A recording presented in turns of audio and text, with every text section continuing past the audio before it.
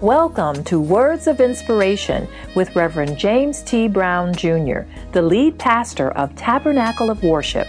Let's join today's message in progress. Praise God. Well, I am so excited. We actually are beginning a new series today. And it's titled Understanding His Value. Understanding His Value. That is the title of our new series. And it's going to dive us into a place that I believe we're going to unearth some things that's going to help us along the way. In this journey. I think there's some things that God is about to shake up and do in the lives of his people. So I want you to open your Bible with me to the book of Hebrews. The book of Hebrews, chapter 1. We're going to begin at chapter 1, beginning at verse number 1. Hebrews, chapter 1, and beginning at verse number 1. And here the word of God reads, it says, God, who in sundry times and in divers manners spake in time past unto the fathers by the prophets, hath in these last days spoken unto us by his Son, whom he hath appointed heir of all things, by whom also he made the worlds, who being the brightness of his glory and the express image of his person, and upholding all things by the word of his power, when he had by himself purged our sins, sat down at the right hand of the majesty on high. We're speaking today from the subject, he's still talking to you. He's still talking to you. In fact, what we're doing as we dive into Hebrews, we're going to be spending some time in Hebrews, mining through the truths. And I believe that we're going to see some things unearthed for us that we'll truly see. And as we begin looking at the book of Hebrews, the first thing we have to truly look at is its authorship. Its authorship. You see, there are theologians who believe that the author could have been Clemens of Rome.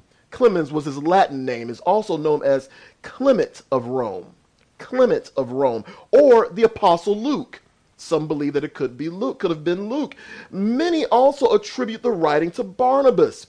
Looking at how he spoke and his actions in the book of Acts, they may attribute the writing to Barnabas. However, it is widely thought that Paul is the author of Hebrews. In fact, I believe that Paul truly is the author.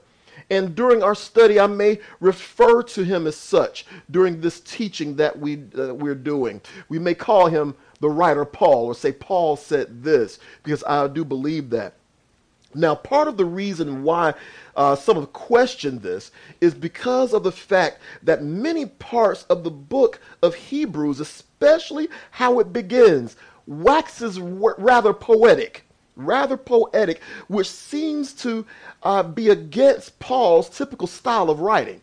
Usually, it's not very poetic. He's more emotional, compassionate, and more lays into the truth of doctrine as he writes. However, I believe Paul is still the one who wrote this. In fact, some also think that Paul left the author unknown because he was writing to the Hebrew believers of the church, and he wanted to avoid offending them and left the author unnamed, because many took offense to some of the things that Paul had said and had spoken. But this book speaks so vividly of Christ, and it holds truly relevant to Christians of today. I truly believe that.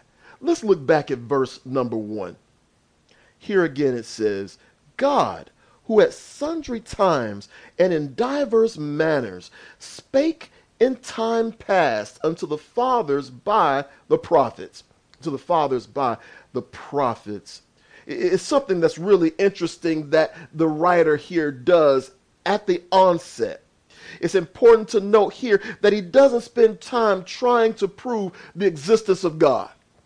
doesn't spend time trying to say what God is and who he is and how he is. He doesn't do that. He simply says that God who spoke to us, God who spoke. In fact, it assumes that God is real and exists.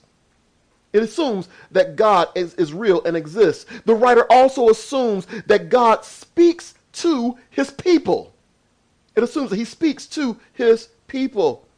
Lastly, the third assumption that this writer makes, it assumes that the revelation of God is the inspired word of God. The inspired word of God. Notice he said that he spoke to his fathers, to the fathers, by the prophets, the forefathers. He spoke to them by the prophets. Notice that the text says that God spoke at sundry times and divers manners. Sundry times and divers manners. Some may say, well, what is that saying, Pastor? What is he talking about? You see, this means that God spoke forth truth in portions through various people in various ways.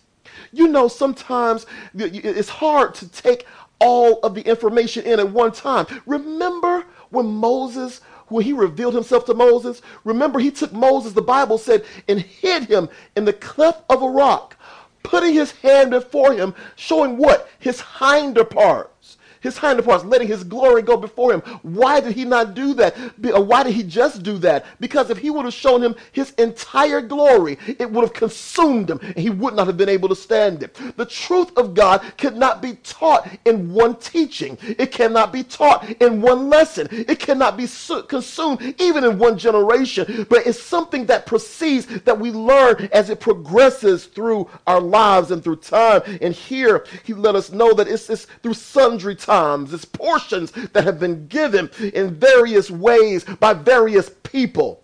You see, this is why we see God speaking to some of the patriarchs and matriarchs through dreams.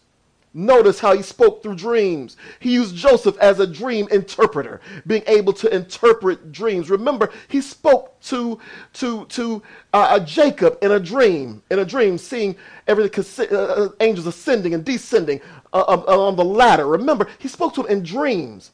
But then also, not just in dreams, also even the law itself.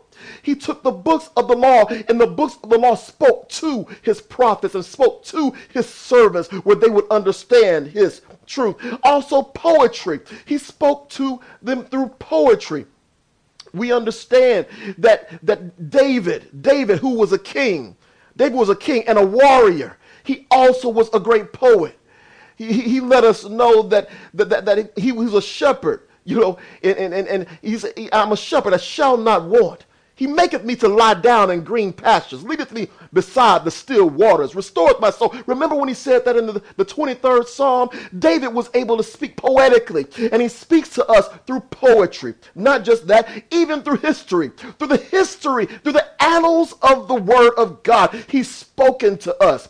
Even through the lineage of Christ, he's spoken to us, helping us to see his fabric tied all the way through. Even when we see how he took the mother that was of one of the patriarchs and of Obed, and actually wound up being the one who was the father of Jesse. But yet it was his mother who was able to say, listen, I got to go and glean in the field and see what it was. And it was Boaz that came unto her and dropped some things for her. See, through the lineage, the history, we learn so much about God and so much about our Lord Jesus Christ.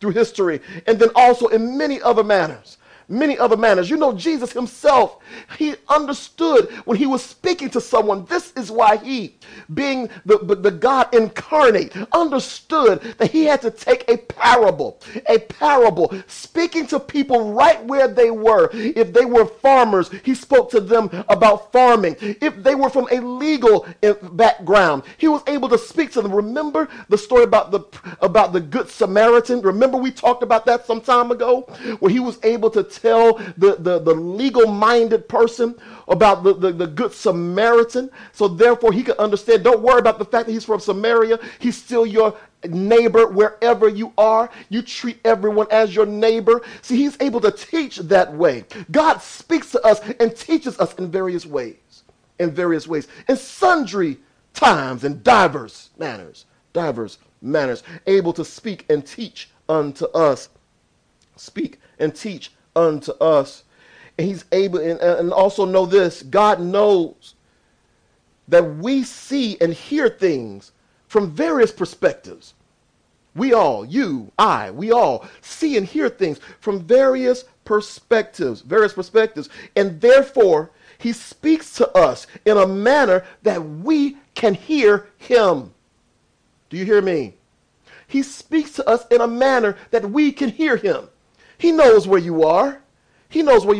This is what frustrates me with some who teach and they preach and they say, listen, God doesn't speak to his people anymore. That was for a previous time. I don't know where you got that, but from Genesis to Revelation, he's always speaking to his people. I don't think the canon is the only way that he speaks. I believe that he speaks to us today. He speaks to us through things that we see. He speaks to us through nature. He speaks to us through our interactions with other people. He speaks to us all the time. And guess what? He can still speak to us in our ear so we can hear his voice. The word says his sheep know his voice, and a stranger they will not follow.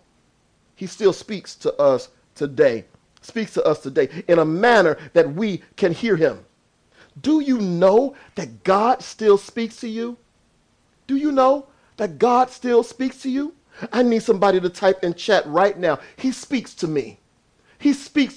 Listen, we were singing about prayer. Don't you know when you fall down on your knees and you pray unto God, that God will hear you and he will answer? He will hear you and he will answer. The answer may not be an audible voice, but the answer may be in a way that you can understand. Whether it's in something that you watch or listen to, whether it's in someone who comes up and speaks the very word that you needed at that time and that season. Don't you realize that was a vessel of God simply doing the very will of God? It's God speaking. It's God speaking. Listen, type it. He speaks to me. For those of us, as we listen for his voice, as we listen for his sound, he speaks to us. Here, Paul, he let us know that in times and seasons that have passed by, God spoke to the forefathers. Again, the forefathers. He spoke to them by his prophets. But then something changed.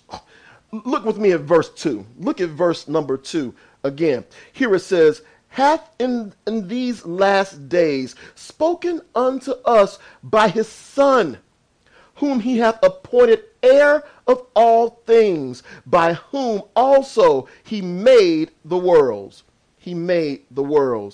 Listen, the Father spoke to us by his Son. I want you to notice this. It's important because watch this. Christ is superior to the prophets. He's superior to the prophets. That's why many who call him, they say that he's a prophet. He was a prophet, but he was not only a prophet. He was the Son of God. He was God incarnate. He wasn't just a prophet. He's superior to the prophet. Listen, as anointed and chosen as the prophets may have been, Jesus Christ is greater and has much more value. Thank you for listening to today's message. We pray that it was a blessing to you. If you're in the metro Atlanta area, we invite you to join us for our regularly scheduled services at Tabernacle of Worship. You will also be able to get this entire message. Please feel free to visit our website at www.taboworship.org. That's www.taboworship.org for more information.